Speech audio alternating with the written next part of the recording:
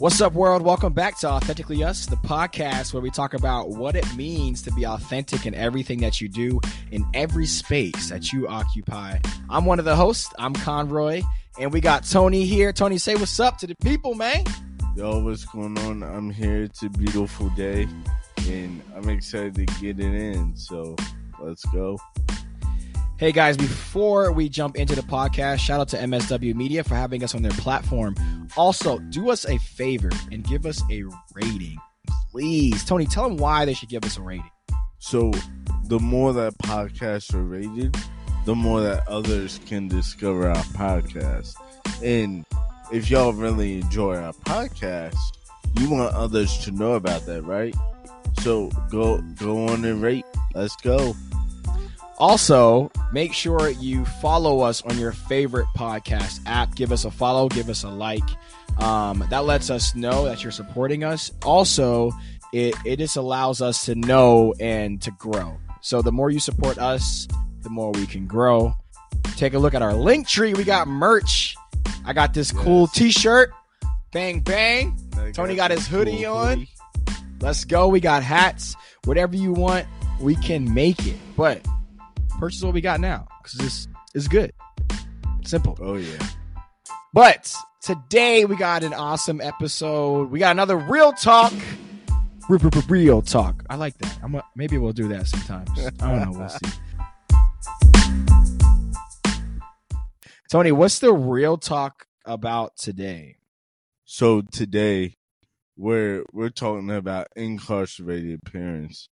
You and I are no stranger to this. Both of our fathers have been in and out of jail, mainly through our childhood.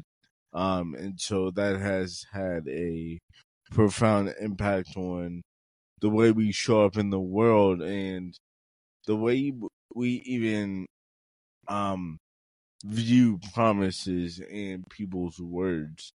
So I'm just curious, when was the first memory you have of getting a call that your father was locked up, and how'd that impact you?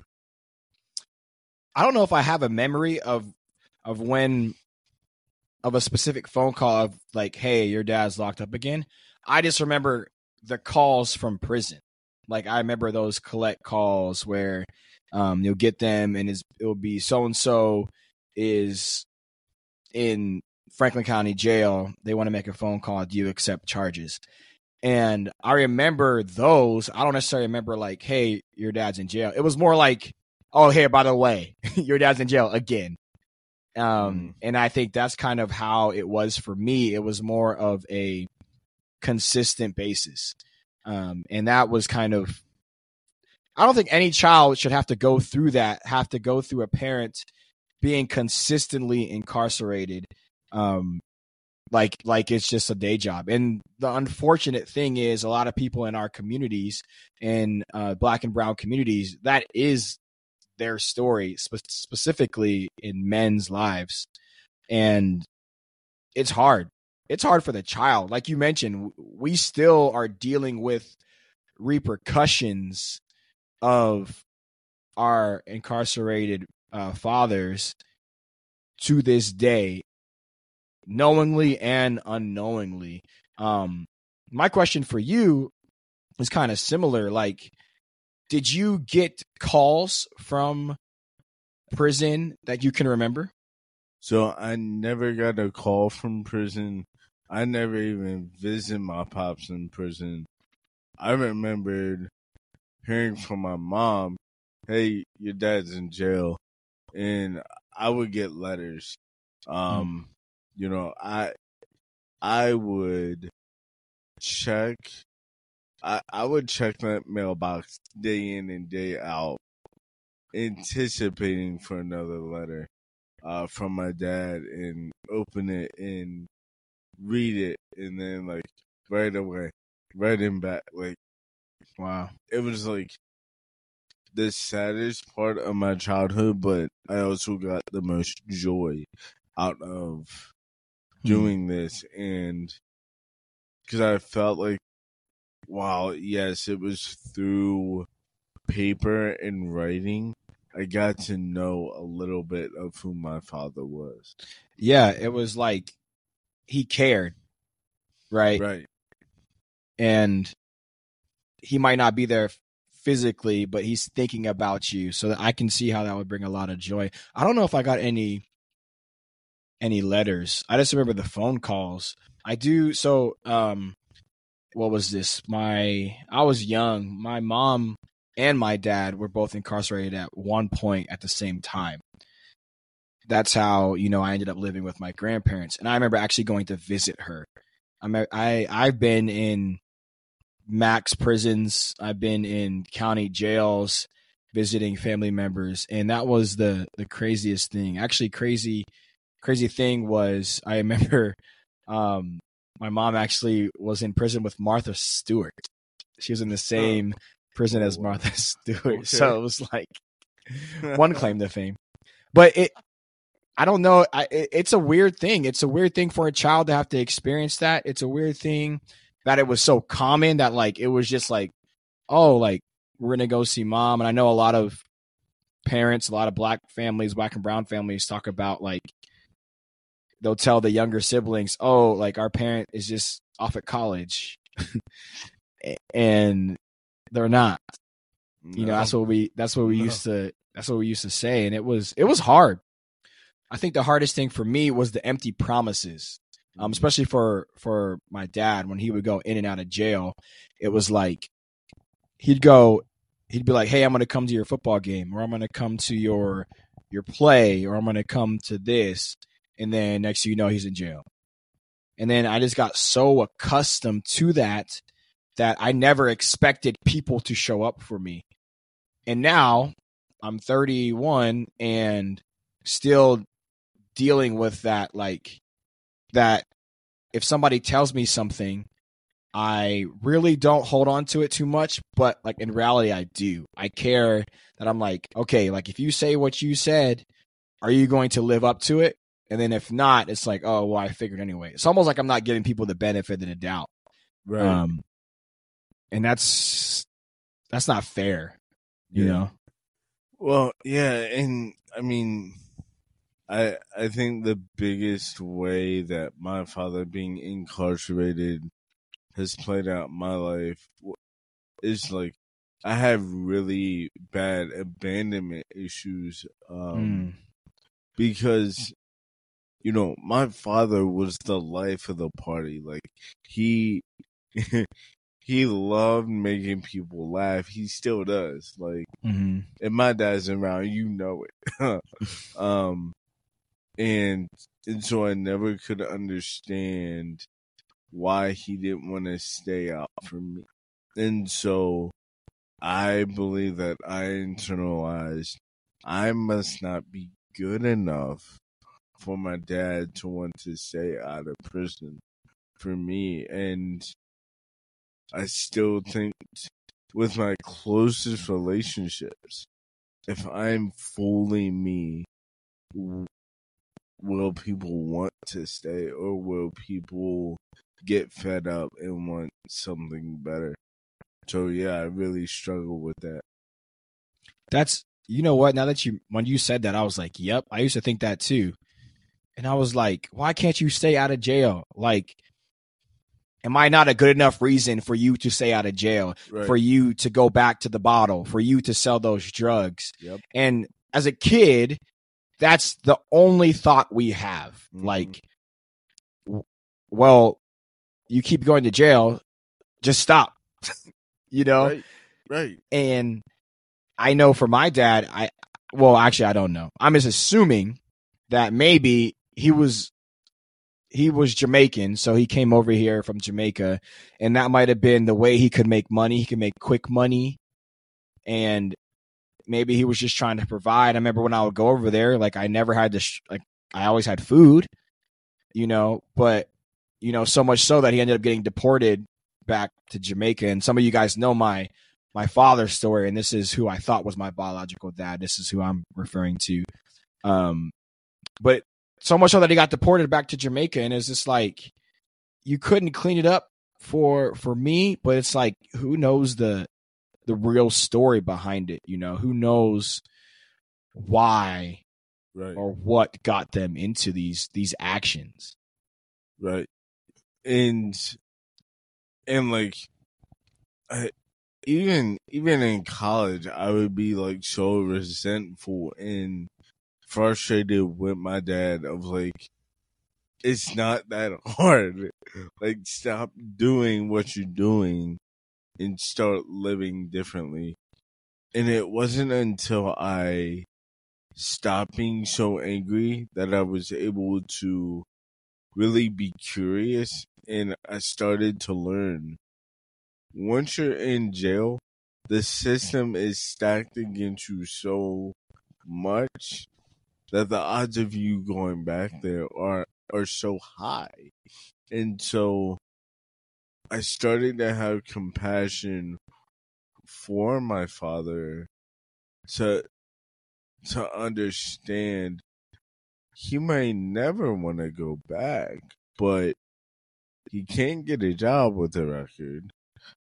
And if he does, it's not going to be quick money like dealing with drugs is. So why would he try to, in a sense, go backwards when he's got a lucrative thing going? So it's challenging. Do you have any other family members or anybody else that was incarcerated? No, I don't. Only my father. It's interesting because in my family, I remember my uncle. I mean, you know him now. He was in and out of jail. There was actually one point where he spent more time of his life in jail than out of jail. Now I think it has finally flipped. Bruh, that's crazy to me. Like, and I don't know. I've never walked in their shoes, but like, I would try my hardest to never go back if I had to go. Like, it just doesn't sound pleasant. But You know what's interesting about that is, he talks about that. It's like you just said, the world is stacked against them when they get out of jail, and now that's comfortable. Like, he has a routine, he's going to get fed, right? that's true. He obviously has to follow rules, but then like when he comes out in the world, it's like you go right back to like where you were doing all the drugs. Right. And it is hard. There were some guys that there's this I don't know what it's called, but essentially I'm gonna say near my house, I'll say that, is I guess a halfway house where after they get out, they go to this house before they enter into the real world. And you can just kind of see how programmed they are. A lot of these guys that I know, that they try to find a job, they try to stay on program, and it's because they're built like a routine, almost like militant-ish. And it's like sometimes people crave that. They crave structure, and when they're out of the structure, they go back to the drugs. They go back to the bottle, and it's just not. You're right. It's not built. The system is not built for progression. If anything, it's built for regression. Yeah, and like I think that's why rehabilitation is so important for, when people in prison get out, they have a skill set of, what does it look like for me to set a schedule so that, I don't have complete freedom, but I have a set of boundaries. Because we often think of boundaries as something that's constrained, but it's almost like the more boundaries you have, the more free you feel to work within those boundaries. Yeah. There was maybe 2 times in my life where I thought I was going to go to jail. Can you believe that? Let me tell you a story. Here's our friendship moment, y'all. All right.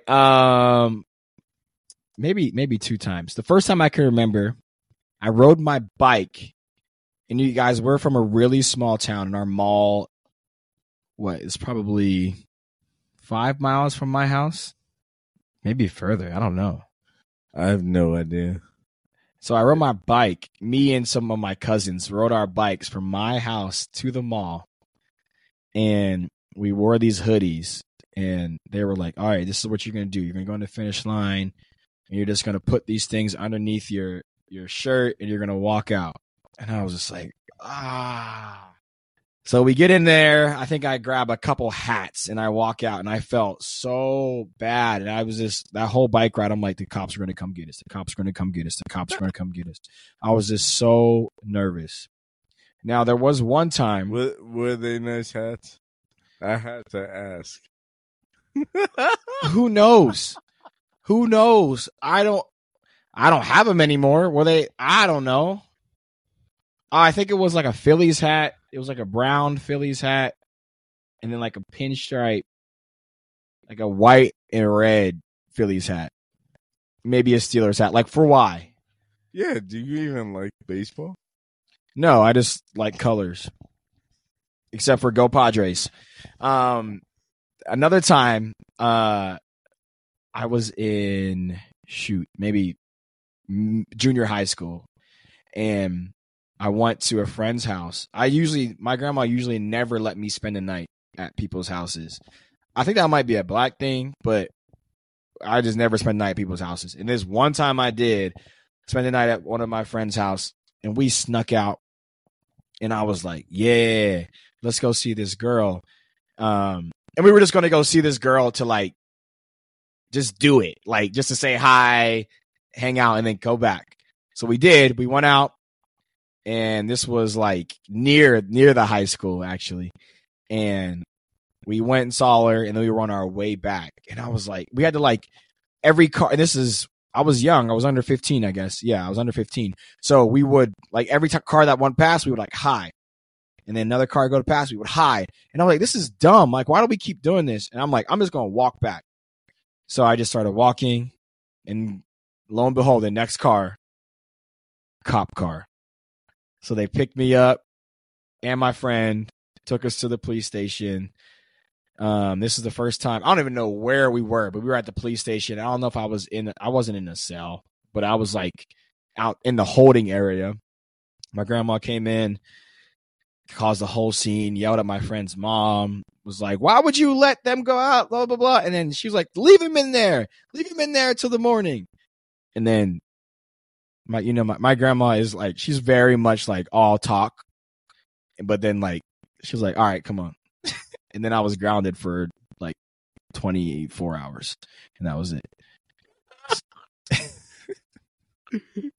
Oh man, that's funny. So there's one time at Faust. I don't know why I did this, y'all. I'm a new guy, so whatever. I was in the lunch line, and I took 2 cookies. Thought I was so sly. Took 2 cookies, stuffed them in my hoodie. Next thing I know, Miss Clever, Tony, what's in your hoodie? I was like, dang it. Was not sly at all. Got caught. Went to the principal office. I'm like, man, what's going to happen now? Got detention, but nothing else. I was like, come on. I thought I was like slyer than that, but nope. So just so you guys know, we are not good. We have a conscience, and our conscience is too strong. Well, I mean, to be real, I didn't care I was doing it. I was mad I got caught. You have a conscience. I'm a heathen, so it's fine. To be fair, those cookies were bomb. Yo, to be fair, those cookies were bomb. Like, bomb, Tony. Tasty. So what's we've talked about your dad a lot on this podcast, and I can give you an update on mine as well. But we're talking about incarcerated parents here, and I guess my question is, what is your relationship like with him, like to date? Because I remember last time we talked, you were going to talk to him. Yeah, so actually, to date, my relationship with my dad is awesome. It was 2 days ago. We had a 45-minute conversation. He's going back to school for entrepreneurship. He was talking to me about like, oh, how do I do this college thing? Can you help me? Like, just really cool to finally feel like I have a friend in my dad. And like, it was crazy when I stopped wanting him to be the ideal father, and just let him be him. Things got so much easier for us. And it's really cool.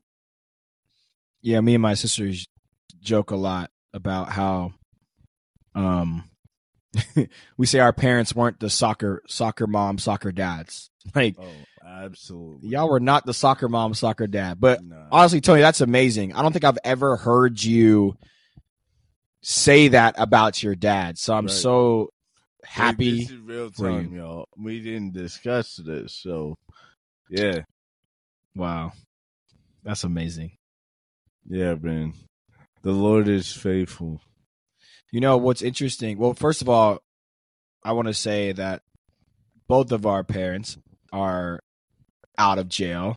And both of my parents are out of jail too. They've been out for a while. Yeah. And I've had like kind of like a rocky relationship with both of my parents. I think a lot because of the guilt that they feel that almost outpours onto us, me and my siblings, and it's hard for us because it's just like we're good. Like, we've learned actually how to survive without you being a parent, and I think that makes them feel some type of way. But actually, right before this podcast, I was on the phone with my dad that's in Jamaica, and we were just kind of talking. He apologized. Last time I talked to him, he like cussed me out, brought up all these things from the past, all this stuff, and he eventually apologized. And solely because he saw a post of me on Facebook of like me worshiping or something, and he was like, "Wow, I didn't know you were in the church." And it was like something that small, just from a little post, it kind of changed his mind, changed his heart, and he apologized, and we had a good conversation. Just recently, literally right before we started our podcast, I was on the phone with him, just talking about like, kind of starting fresh, not going back in the past, not necessarily like forgetting it, but like not dwelling on it and starting fresh and stuff like that. He's sick, and it's cool. Even my mom too, we kind of had a little fallout, but I think the hard part, I would say, with parents, and I'm assuming our parents are probably around the same age, is that they say things, and because of how they were raised, they say things and they just take it, but they deal with that forever. And I think the difference is they say things to us, and then I'm like, that's not okay. Right. And they're like, whoa, when I was your age, I didn't talk back to my parents. I'm like, I'm not talking back. I'm letting you know that that's not okay. Yep. I respect you enough to let you know in a kind way that like your words have power, and you just can't talk to your children any old way. Yes. So that's kind of been my recent discovery. Yeah, and like I think that's a beautiful thing, like being able to get to a place where like us disagreeing with our parents does not equate disrespecting them. Like, we are grown enough to advocate for ourselves and not just take whatever and like, oh, whatever. Like, and I think that's the road to maturity, is being able to stand up to our parents in a way that is just honest. Not shaming, not guilt tripping, but being completely honest of like, this is where you failed. This is where you did not step it up. And I need you to know that.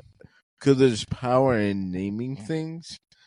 Because, name it to tame it is something I always say. It's like, when we name things, they lose power over us. Mm-hmm. Have you found that maturity to be able to communicate to your parents when you feel some type of way?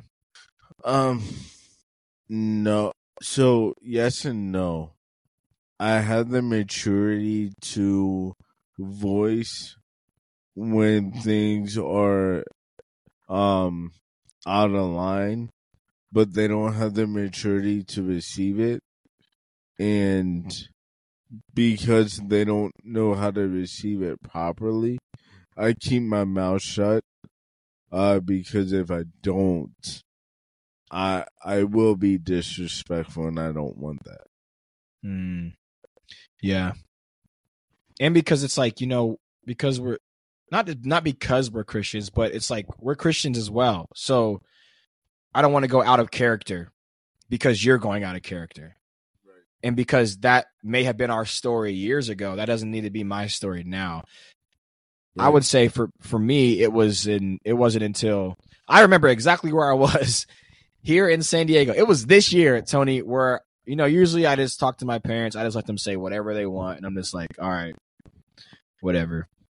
And I remember where I was, and I was like, no, Mom, like, you can't say that to us and then expect us to be okay the next day. Like, we have feelings too, and It's like, I need you to know that your words have power, and like, they slice sometimes. And I need you to recognize that and not just think like you can just say whatever you want and us to be okay. And that didn't happen until 31. I'm 31. That didn't happen until this year.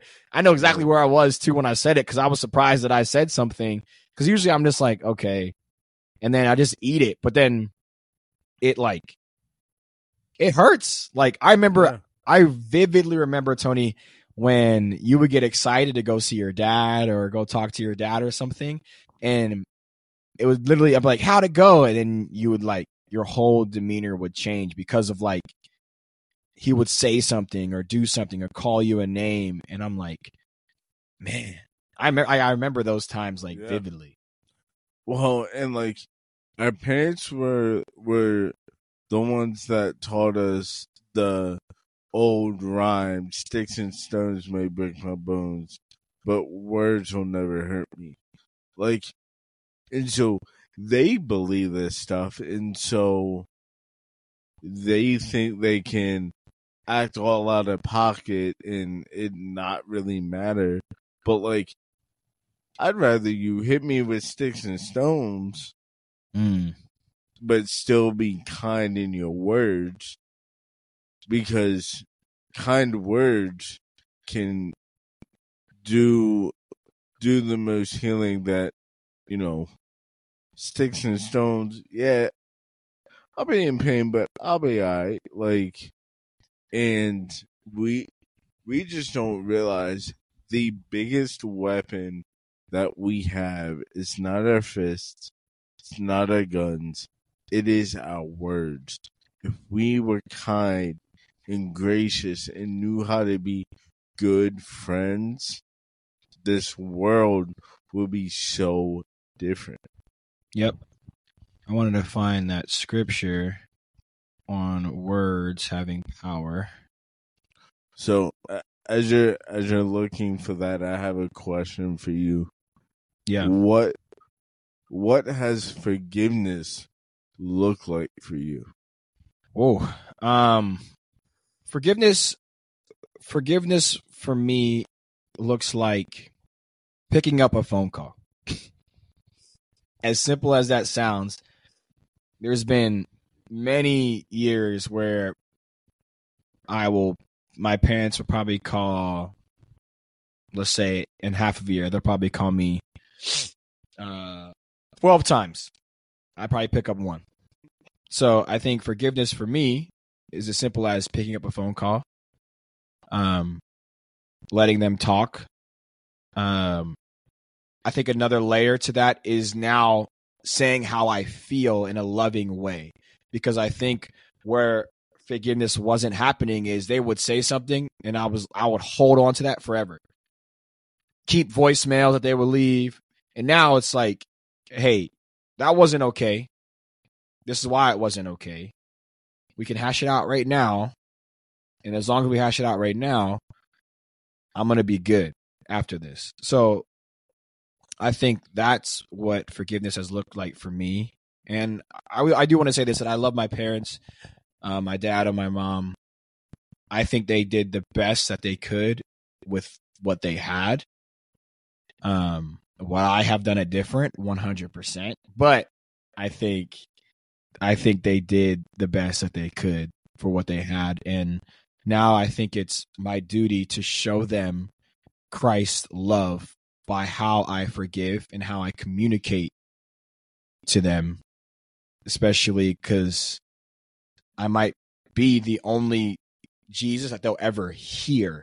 I don't want to say Jesus that they'll ever see, but I might be the only Jesus that they'll ever actually hear and listen to. So I kind of take that as my duty. What about you? What does forgiveness look like for you? Yeah, you hit it right on the head. I think for me, forgiveness has looked like naming the ugly truth unapologetically, but not letting it affect the way that I see and define my father.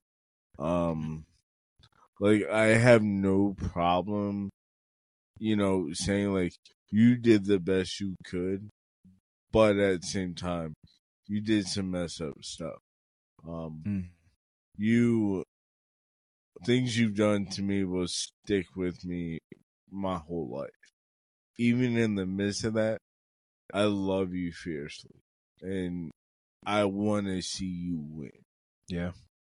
And I think at the end of the day, that's what we want. The scripture was Proverbs 18:21. The tongue has the power of life and death, and those who love it will eat its fruit. Like you said, it can be a weapon, but it can also bring life. Also in Ephesians 4:29 states, do not let any unwholesome talk come out of your mouths. Only what is helpful for building others up according to their needs, that it may benefit those who listen. And Proverbs 10:19, sin is not ended up by multiplying words, but the prudent hold their tongues. So guys, this one took a turn. Bars. What another amazing episode, Tony. I like this one. This one was a good one. Oh yeah. I think we definitely learned a lot about each other, learned a lot about our parents. And for any parents who are out there who listen to this, just talk to your children, especially any children that are millennials. Like, we have opinions, and we can have conversations. We can disagree and still be loving in that. Yes. And I think that's what I'm learning.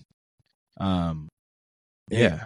And to add to that, parents, when your kids express to you emotion, meet their emotion with emotion. And when they come to you with logic, meet the logic with logic. That's how you build trust. You heard it here first, folks.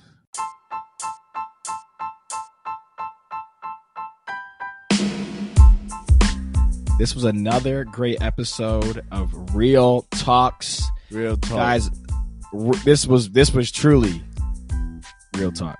And it was free too. Don't forget that. That's true. Get it while it's free, because the price is going to go up eventually. We don't know when. One day. We're speaking that into existence. Yes, we are. But hey, y'all. Again, first of all, give us a rating. Again, that helps to let other people know that this podcast is good. That gets eyes and ears on our podcast. And we'd appreciate if you guys did that. Also, go to our link tree. Follow us on all social media platforms. Shout out to MSW Media. And until next time, be authentic in everything that you do. Peace. Peace out, yo. Woo.